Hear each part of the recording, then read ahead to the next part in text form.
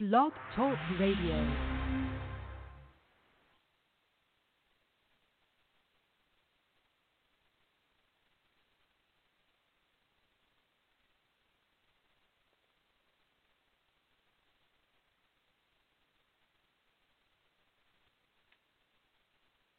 Music isn't working again.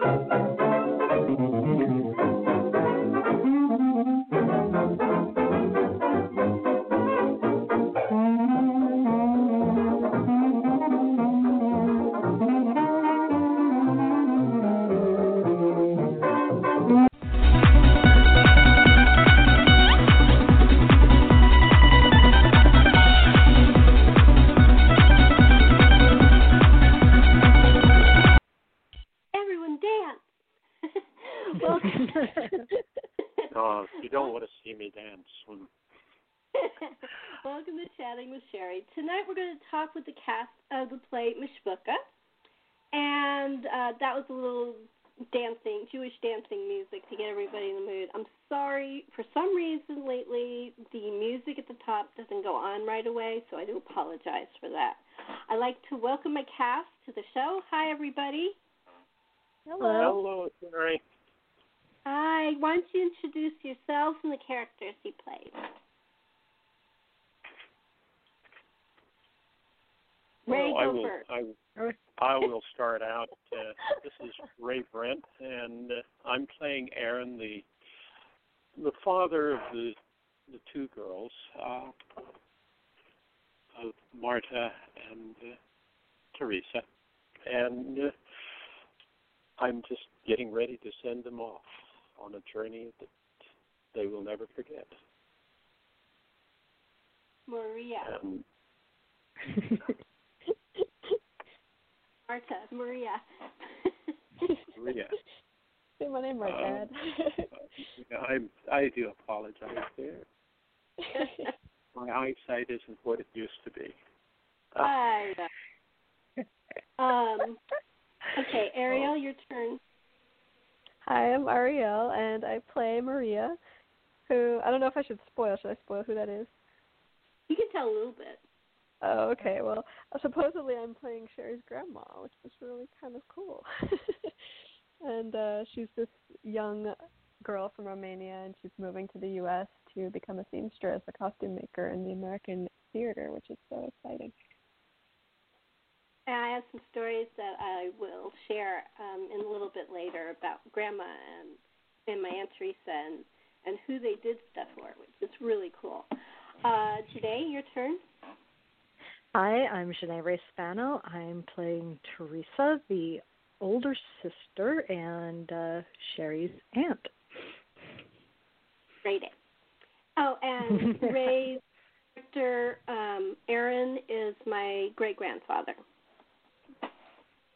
Now you do make me feel old. Grandfather. And I'm playing, narrate the story, and I'm playing my own mom, which is very touching to me because my mom just passed away, which is one of the reasons I did this. It's a tiny little thing, but it's really special to me. How did you guys feel doing it?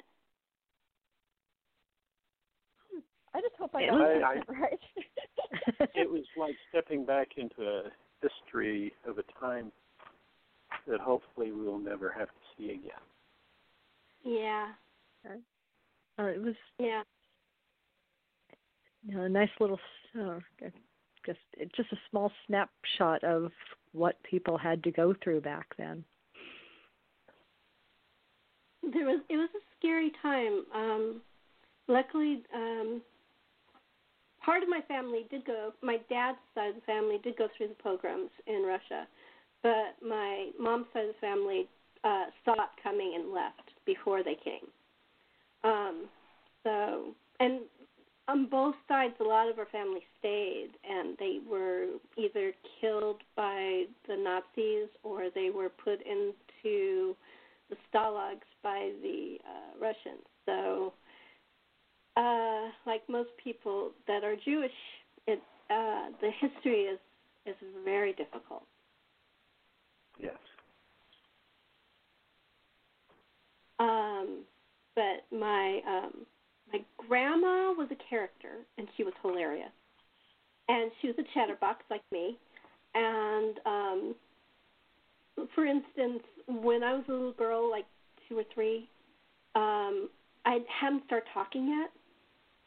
And so my grandma kept bugging my mother, when's she going to talk? When's she going to talk? So when I started talking, I never stopped. And Grandma said to my mom, can you please tell her to stop? And she goes, no. I don't want to. I like it. It sounds like your grandmother should have been careful what she wished for. Yeah.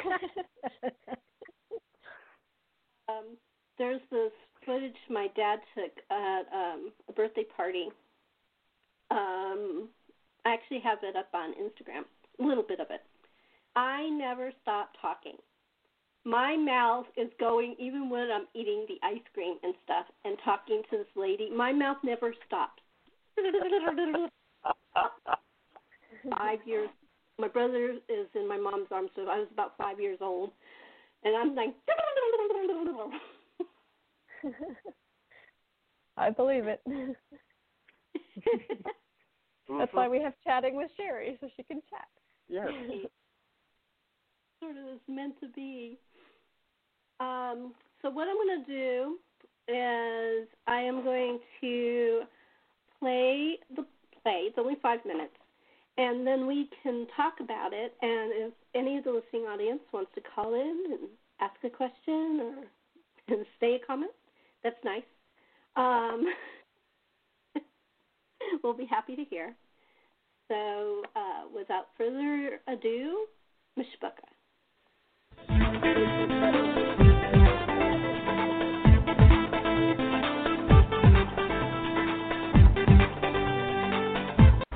My grandfather arranged for my mother and Aunt Teresa to lead the way to the new country. He knew both Ma and Aunt Teresa were great at sewing and would make some good money. Meanwhile, he set about to make money in Romania from the village to send the rest of my family to America. Ma was the fastest at sewing in the village, so it was imperative that she go to the New World to make as much money for the family as possible. Here's a very short reimagining of the chat before they left for New York City. I know it will be difficult alone in a new country, but I only have enough money for 2 people, and I'm afraid that it will have to be you 2. You have the skills. You are the best seamstresses in the village. But we do not speak the language, and we do not know a soul there. I will give you a letter to a friend in the Yiddish theater there. You will do costumes for them by the piece and work in a factory in the daytime. You have a big family there, and I think you will find doing the costumes for the theater far more fun than the factory. For how long? However long it takes for your Mishpucha to join you. What is the Yiddish theater, Papa? It is as it seems. It is the stories and the plays from our culture in our language. It is very popular, according to Cousin Louis. Sounds like fun, Papa. Will we have money to live on when we get there? Of course. You will stay with our cousins. You will be fine girls, and we will all be together soon. How will we find them? It is a big country. You will arrive in New York City, and they will meet you and take you to where they live. A place called Bronx. That is a strange name. You will see and hear many strange things when you get there. It does sound exciting, doesn't it, Teresa? Yes, an adventure. Well, are we brave enough? That is the question. As Shakespeare said, quit quoting books. This is the real world we are entering. I know. I can't wait. So, you will go? Yes, Papa, I'm willing. Teresa? Yes, Papa, I will go. That is my good, brave girls. Your mama and I will miss you both so much. We will miss you, and all our brothers, but we'll all be together soon. Yes, God willing. Papa, where will we be on the boat? Second class. I do not send my girls in the steerage. But Papa, more of us could go in steerage. We could also become very ill. I have read the stories in the paper. Yes, exactly, my dearest girls. I don't want you to become ill. Many young ladies have died on such a voyage. I would rather we labor here and you labor there to bring us to America than any of us suffer such an illness as I have read about in the papers. So, we go alone. It is an adventure, Teresa. And you are always saying you would like an adventure. True. We both do. And it is for the family. You will be well, won't you? Your mama and I will worry so. Yes, Papa. Ah, Mishpucha. L'chaim. Not too long after, Grandpa and Uncle Morris followed. Grandpa bought all kinds of things in the city at auction and then resold them at profit. With the money he bought, he was able to bring my grandma and the rest of the family. He rented a small store which led to the family business and then moved to Rhode Island, where I was born. That's it. What do you think? Round of applause. It's always fun hearing the plays actually come together. Yes. Yeah. Yeah, it's because it's so short. I can play it. It's really interesting because my grandma was very adventurous. She was a reader. I didn't really know my great Aunt Teresa that well, just from the stories Grandma told. So it may not be completely accurate. It's from her sister, so who knows?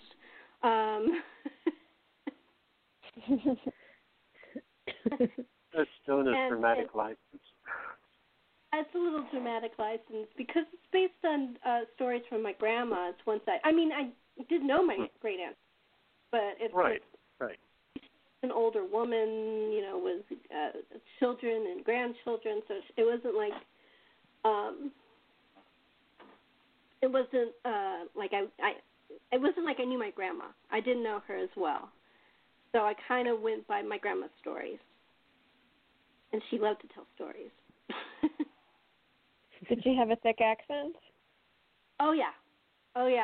She had a very, very thick accent, and we used to tease her because she lived in Los Angeles for a very long time. From the time she moved to the time she died, it was like about 50 years or something. She still had a thick accent, and she still mispronounced names. And sometimes I actually had to look at my parents to try to figure out what she was talking about. They lived off Sepulveda, and she called it Sepulveda. Which makes sense from being from the Romanian area because they pronounce every syllable. Oh. And Cahuenga was, I don't even know how she pronounced it. I remember one time she pronounced that straight, and I looked at Dad because I didn't know what she said. There were a few. La Jolla was La Jolla. A lot of people do that one. Yeah. I know. So you tell the people aren't from San Diego. I was working at this place. It was a health place. I was doing customer service, and this guy called in, and he said he was from La Jolla, and I was, he moved there. He didn't know anything. Yeah. So I'm like, so I correct him gently. I said, well, actually, it's La Jolla, sir. And he said, no, I'm from here. It's La Jolla. And I'm like, okay. Oh, wow. No, it's not. You are really not from there. You're calling it that, but I am not going to argue with a customer. You not over bruised his that. fragile male ego. It was like, there's certain things as a California native I do know, and that was one of them. And he can't be a native. I'm sorry. Well, we have. He couldn't have been there very long either. Right. Well, But he said, we can tell where I'm from. We can tell where a person is from by the way they pronounce Salina. Selena? say that In again? California, Salina. Selena. Plain? And actually, here where I'm at, it's Salina. Oh. And Oh, if you're in Arkansas, it's the Arkansas River. If you're in Kansas, it's the Arkansas River. So, words are funny. Yeah. Yeah, I know. It's really language. I digress, though. It's a very interesting and delicate thing because people get very huffy. Mm-hmm. Yeah. Oh, yeah. And I'm a native Oregonian. It's always fun to hear how everybody pronounces Oregon, or the Willamette River, or watching people try to find Gleason. My mom used to make fun of the way my brother and I used to say Boston. Apparently, we emphasized the in Austin too much, and I can't even say it the way she says it because she was brought up in Rhode Island and that area, so she knew that area very well. And I'm like, I can't even say it the way she says because it won't come off my tongue. Mm-hmm. Boston. I say it Boston, and I guess Boston. that's not right from that area because my brother says it the exact same way. It's a California way. I know somebody from Boston when I was in the Navy. That's how they said it. Well, it depends, though, too. There's there's the Harvard. Somebody from actually Boston, yeah. And then there's the working people Boston. Mm-hmm. But just saying the word Boston apparently is a big Megillah because my mother used to laugh every single time we said it. Well, I was trying to think of an example, but there's words are funny. If you go ahead, I will think of it in a moment. Okay. Well, I was going to tell you some of the people that my grandma and Aunt Teresa used to do costumes for in the Yiddish theater. They crossed over from the Yiddish theater to Broadway, so you may know them. This lady named Mary Pickford, Molly Pecan, people like that. He used to do costumes for them. Wow. And they used when they were doing stuff themselves, they bought all of their material from my great grandfather. So, yeah, everybody used to buy material from a great grandfather on Broadway. That's and neat. It was weird because it was from a junk shop that, well, basically, and I some of the stuff he has, I don't know. I mean, he used to just go into these stores and buy these things and then bring it into the shop and then resell them to people coming in for fabric. And he made a lot of money. He had good taste. Did your family ever get to work with Stella Adler? Yeah. Yeah, she used to buy her material. She was in the Yiddish theater, but she was in Broadway. And the New York store is where all the costumes were made. It's not there anymore. It used to be called Weintraub's. And a lot of famous people used to buy from them. Great. It was really cool.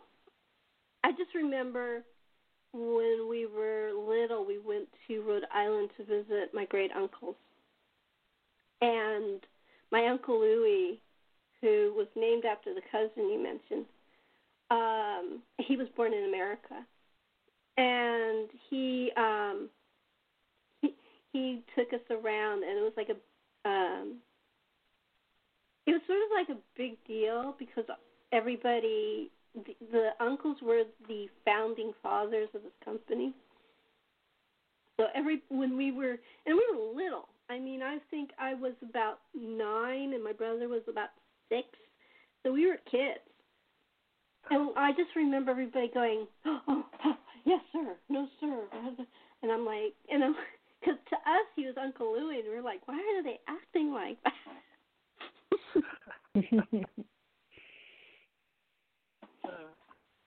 Because you act different in business than you do with your Mishpucha. It's true. My biggest memory from that is, this will tell you how little I was. I got a Wilma Flintstone chair it was like a little blow-up chair, and Dave got a Fred Flintstone blow-up chair. And I got Bam doll. No, Dave got a Bam Bam doll, and I got Pebbles doll. It was a big deal because we were big Flintstone fans.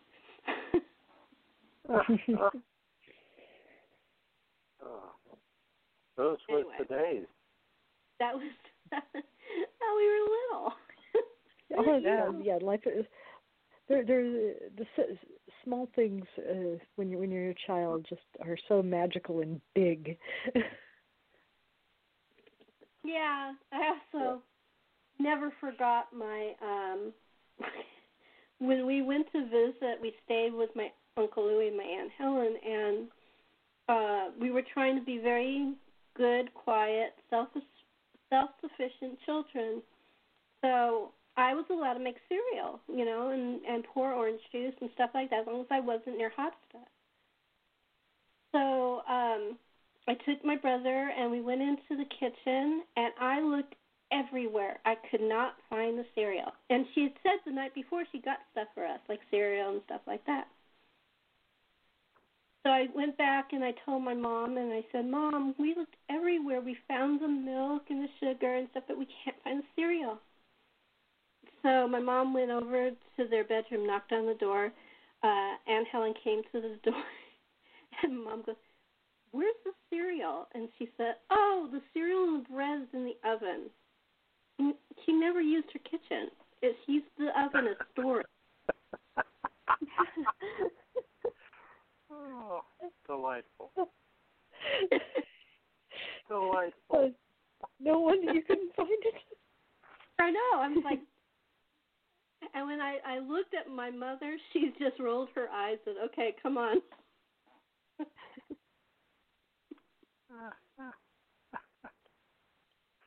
Oh, yes. But yeah, that was like a big lesson to me.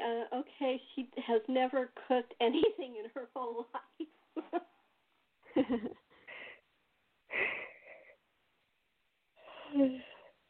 I mean, she got that stuff for us. I mean, they spent their whole time at the country club. That's all they ever did.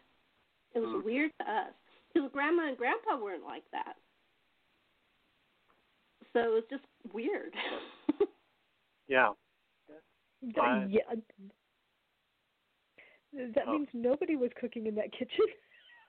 Exactly. Nobody ever ate at home.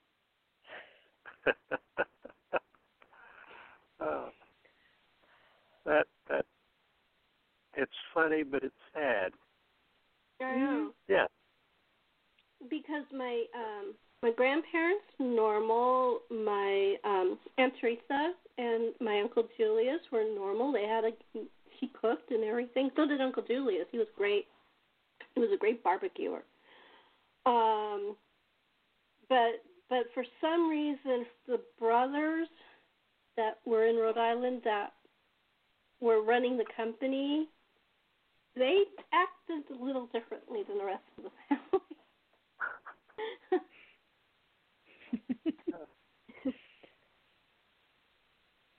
Yeah. It was just those weird things. Oh, well. But anyway, that was one of my childhood memories, is the cereal in the oven. Oh. Wow. And the rye bread and the bagels. I miss good bagels.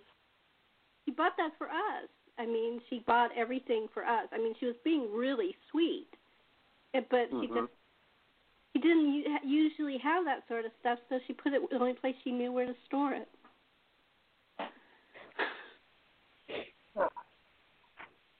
It was a good thing that you didn't turn the oven on. No. Oh, no. Yeah. But it was a good thing that we came out first and not my mom. Because the first thing my mom does is put the coffee on.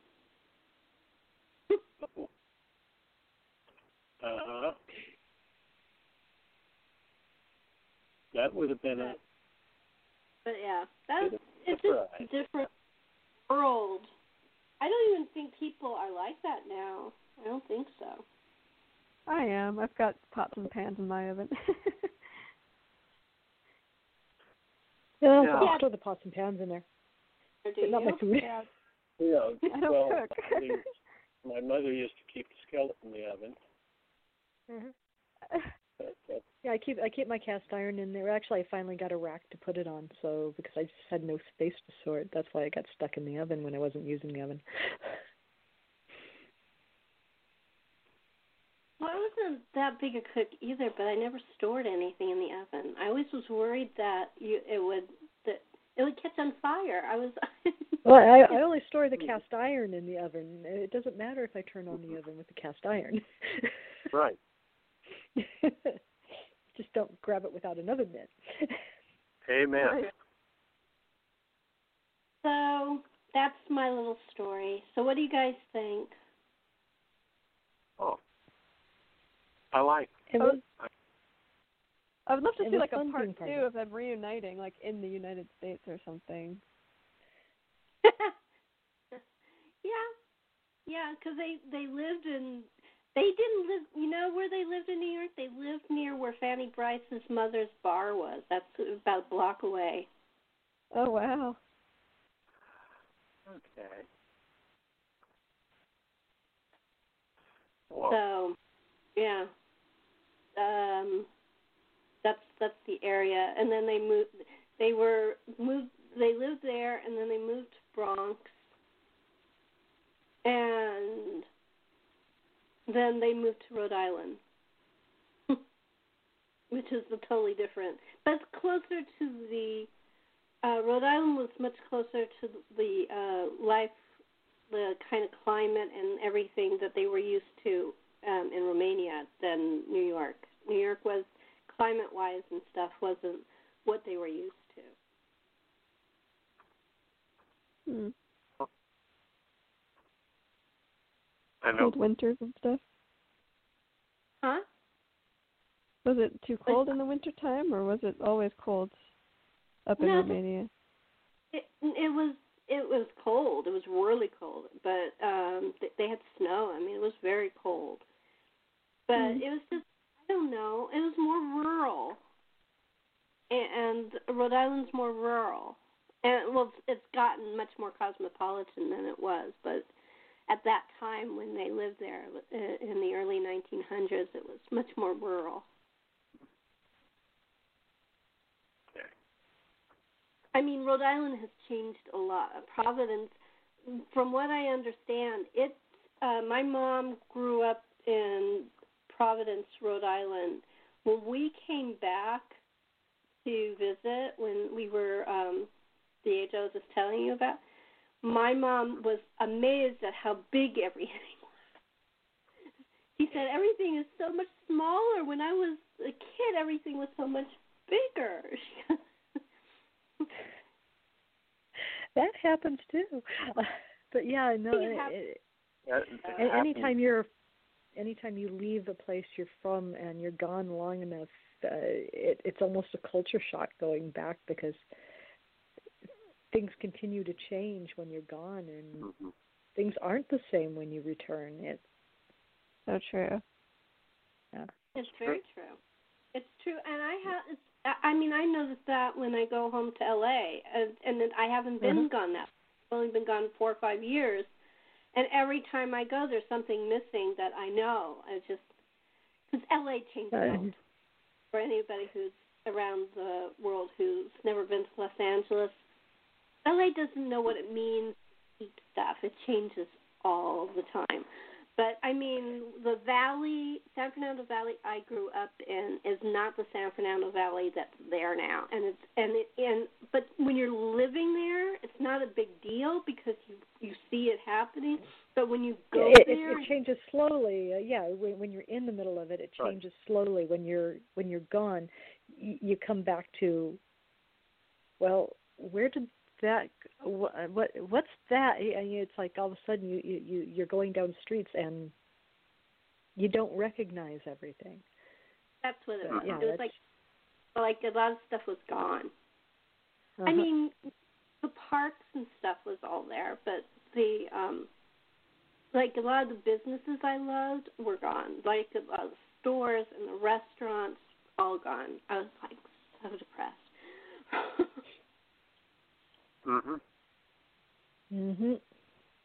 It's progress. Progress, that's what they call it. Not necessarily. That's what it's called, yeah. Yeah, that's what they call it. So the next part I wanted to ask you guys was it weird to do something that you knew was part of my family history? Since you know me? No, I was quite honored to be asked. Me too. It really informs the work, I think, knowing all that backstory. The honor of being part of this is helping you to relive something that you had only heard about. Yeah. And that's the honor. It's creating a time and a place and a feeling. The Aaron is sending his family off, his daughters off to he doesn't know where, and he doesn't know what, and he's torn. And that honor is, I hope that I helped create that illusion for you. You did. I loved your rendition of my great-grandfather. My great-grandfather was really a very interesting man. He was in some ways he was very progressive, and in other ways he was very old-fashioned. He was very religious, but he went against it sometimes. He was a very interesting, complex person. So, and you brought that to it, which I really appreciate. Thank you. I always find it. Oh, go ahead. I was going to say I've done several shows in which I have played real life people, but most of the time it's a historical reenactment. And this was an opportunity to play someone that I had personal knowledge of that person who had actually, you didn't know him, but you knew the stories better because you were firsthand in listening to them. Yeah. And that helped make it real. Yeah, I never met him. He died long before I was born. But it was something else. Like, he was very, very religious Jew. And on Yom Kippur, I don't know if you know this, but when you go to temple on Yom Kippur, you're not supposed to have money in your pocket. It's like you're not supposed to turn lights on. It's really very strict. Well, great-grandpa kind of broke that. He used to bring money for the kids. He didn't want them to fast. He didn't think it was healthy for children. He'd give them all money and say, go to the soda shop. Soda shops back then you can get like cheeseburger, hamburger, well, not cheeseburger, a hamburger, hot dog. A soda shop wasn't like a shop now. It's more like a, and really. We had like a real one in Gresham where I grew up, where it had the lunch counter. It was like that, and so he gave them money. So it was totally against the religion. He gave them all money and said, "Go get some lunch. You shouldn't starve." That was the kind of guy he was. I think that's great. My kind of man. I thought it was super. Yeah. He was really, really funny about stuff like that. He was. My mom loved him. She adored him. She just thought he was great. And she goes, there was part of him that was very strict, very old world, and then there was part of him that was a little fun and crazy and silly, and that was one of her favorite things. She knew that she was going to get money from him to get food. And all the kids did. Grandkids did. It was just, and I thought, I like that. I like the complexity of it. I love that he's going to go and he's going to fast, but he didn't want his grandchildren to get sick. I thought it was beautiful. He was a good grandfather. Yep. Yeah. And that was from my mom. That wasn't from my grandma. That was a story from my mom. She loved to tell that. She used to tell that quite often. That was one of her favorites about him.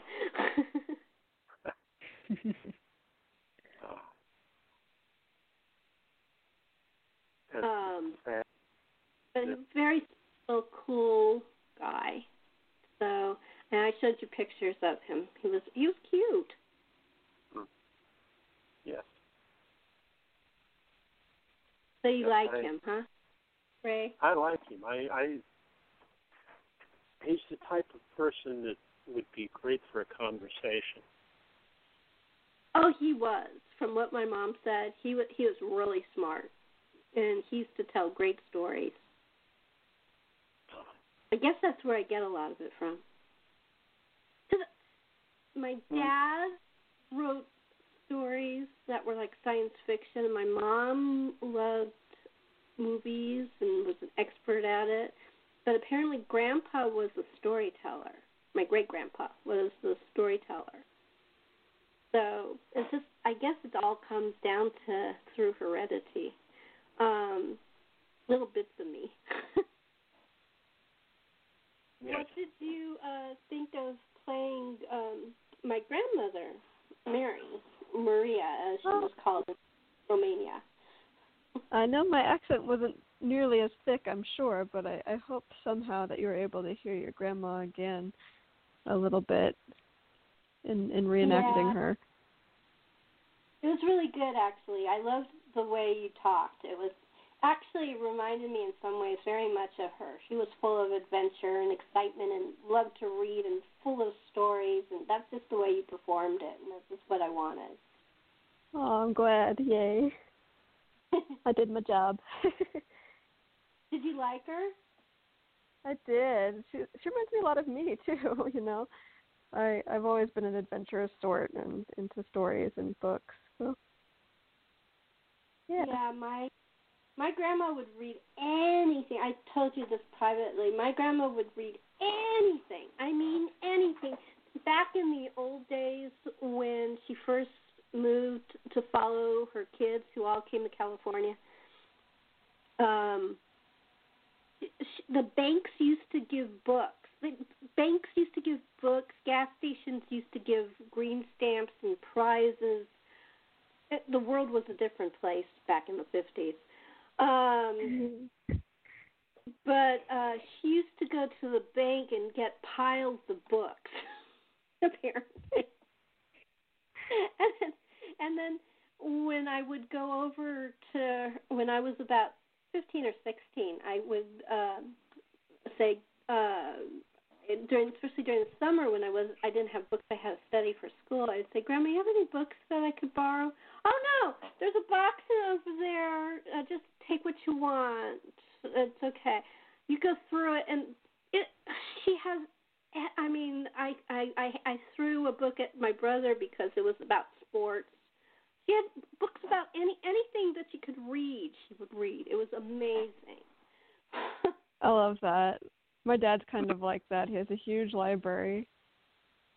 Yeah. And like I would always just browse and find new things every time I'd look at it. It was cool.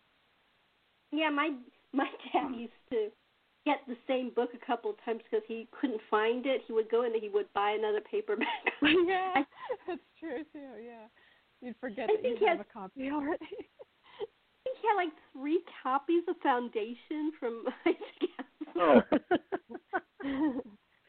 I can't find it. He goes to Dalton's, and that's another thing that's gone, independent bookstores and stuff. But he would go and buy another one. And one day, when they were older, my dad was having a real hard time finding stuff. So I said, okay, let me go through your books, and I'll just, make them in at least in order where they're all authors are together. And I found 3 Ender Games, 2 Da Vinci Codes. I mean, it was amazing. The man had copies of all his favorite books. You could run a bookshop, probably. Yeah. Well, I actually gave, when my father passed away, I actually gave some of those copies to the library. I'm sure they appreciated that. Well, I kept the hardcover for myself, and I gave them the paperbacks. Of course. Well, my library is stacked here beside me, and it's,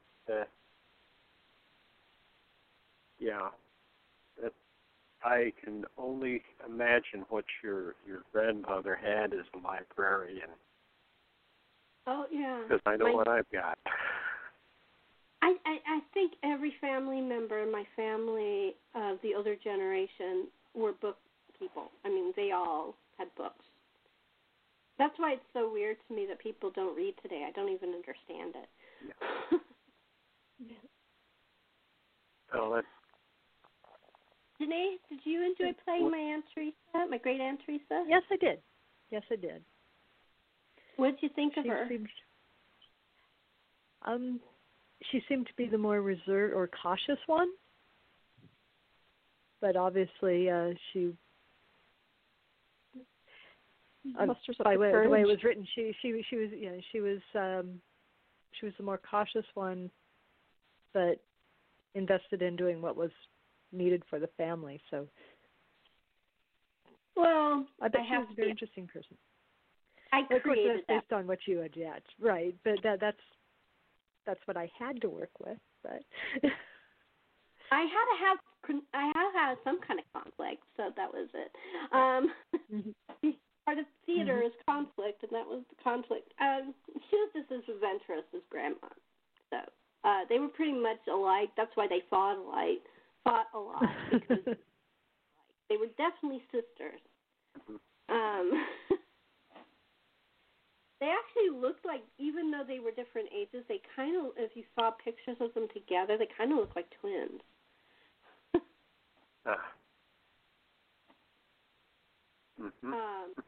They both have red hair, flashing eyes. Very pretty. What was their age difference? A couple of years. Like 1 or 2 years. I don't remember exactly. But, so fairly close in age. We're very close in age, yeah. But they fought over clothes and books and arguments about something that was said and something about the kids or the grandkids or God knows.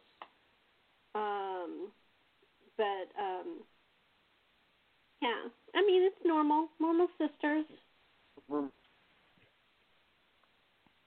I actually never had a sister, but from what I understand, they had a very normal sister and sister relationship. Especially they're right in the middle of the brothers, so the two of them could get away with murder.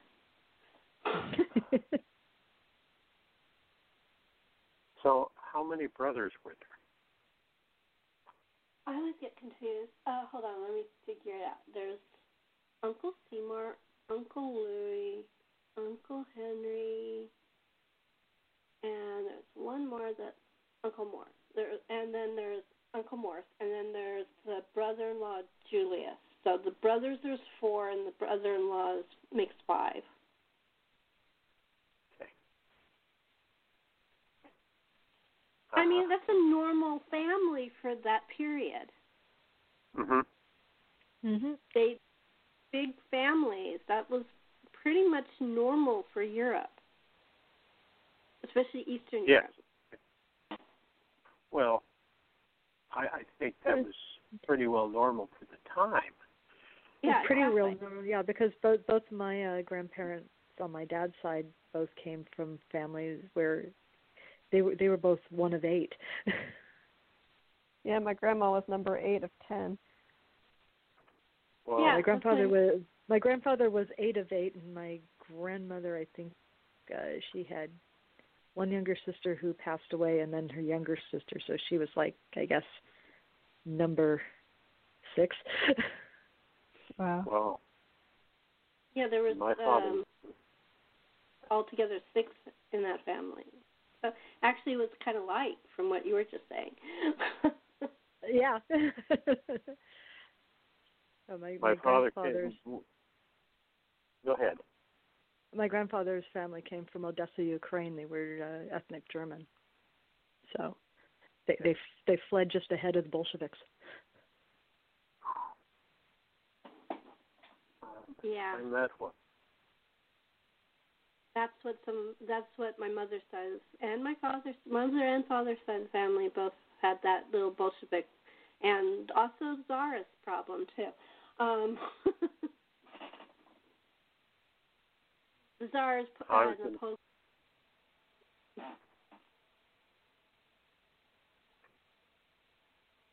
What were you going to say, Ray? Oh, I was going to say that I almost feel deprived. My father was an only child. My mother had 4 sisters and a brother.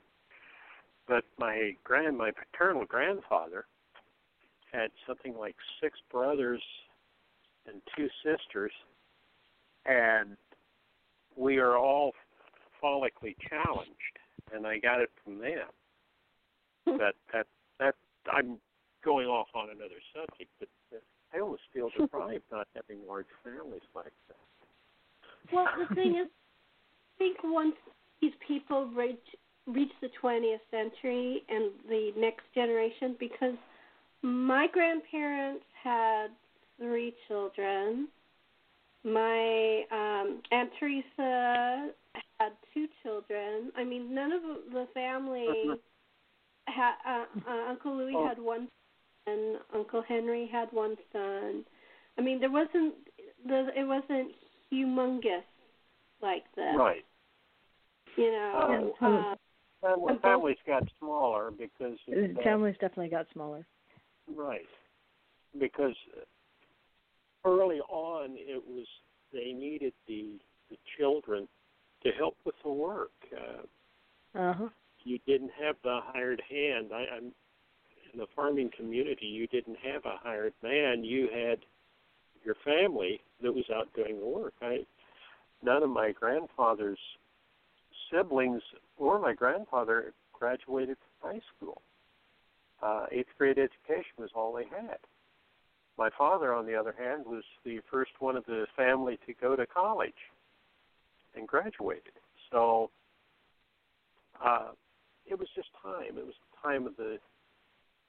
the time that they grew up in, the time that they lived in. Yeah. And we find it strange, and but even now, where I'm at, the families there are large families.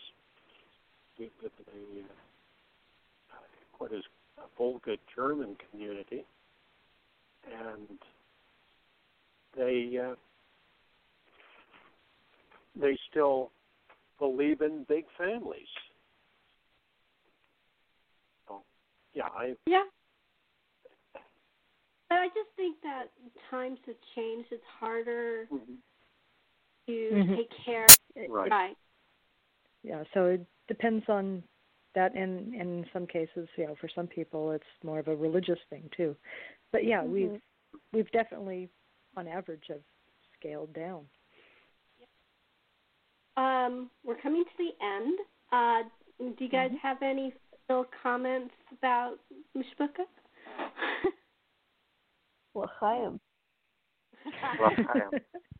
L'chaim. That's all I have to say.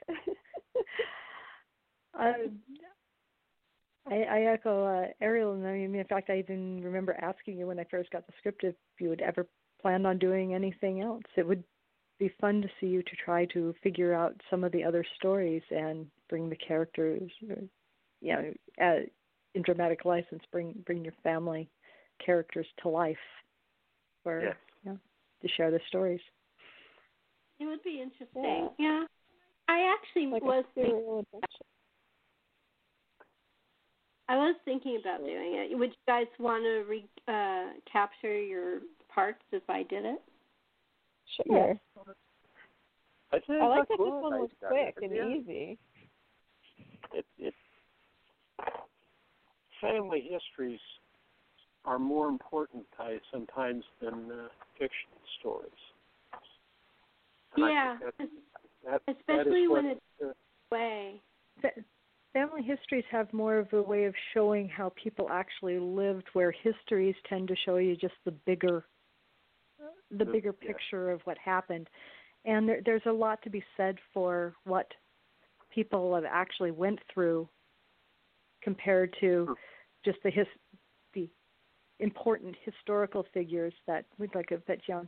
It's important to also know the stories of the people that weren't in charge of everything. Yeah, the average person.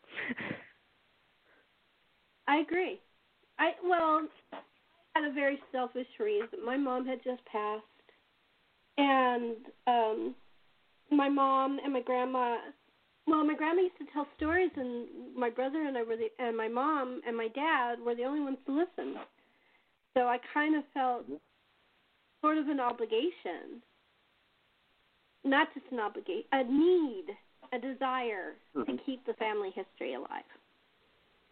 To share it. Yeah. So that is the birth of Mishpucha.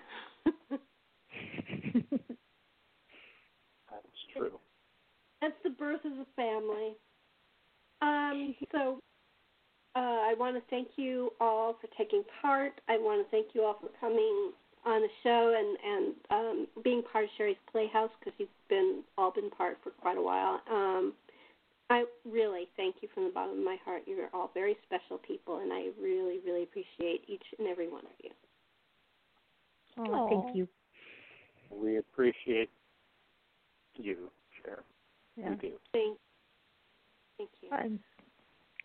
I love the opportunities you give us. Thank you. I'm going to end this on a very jolly note of wonderful music. So instead of my usual music, we'll end on the Mishpucha music. Thank you. Thank you for chatting, Sherri.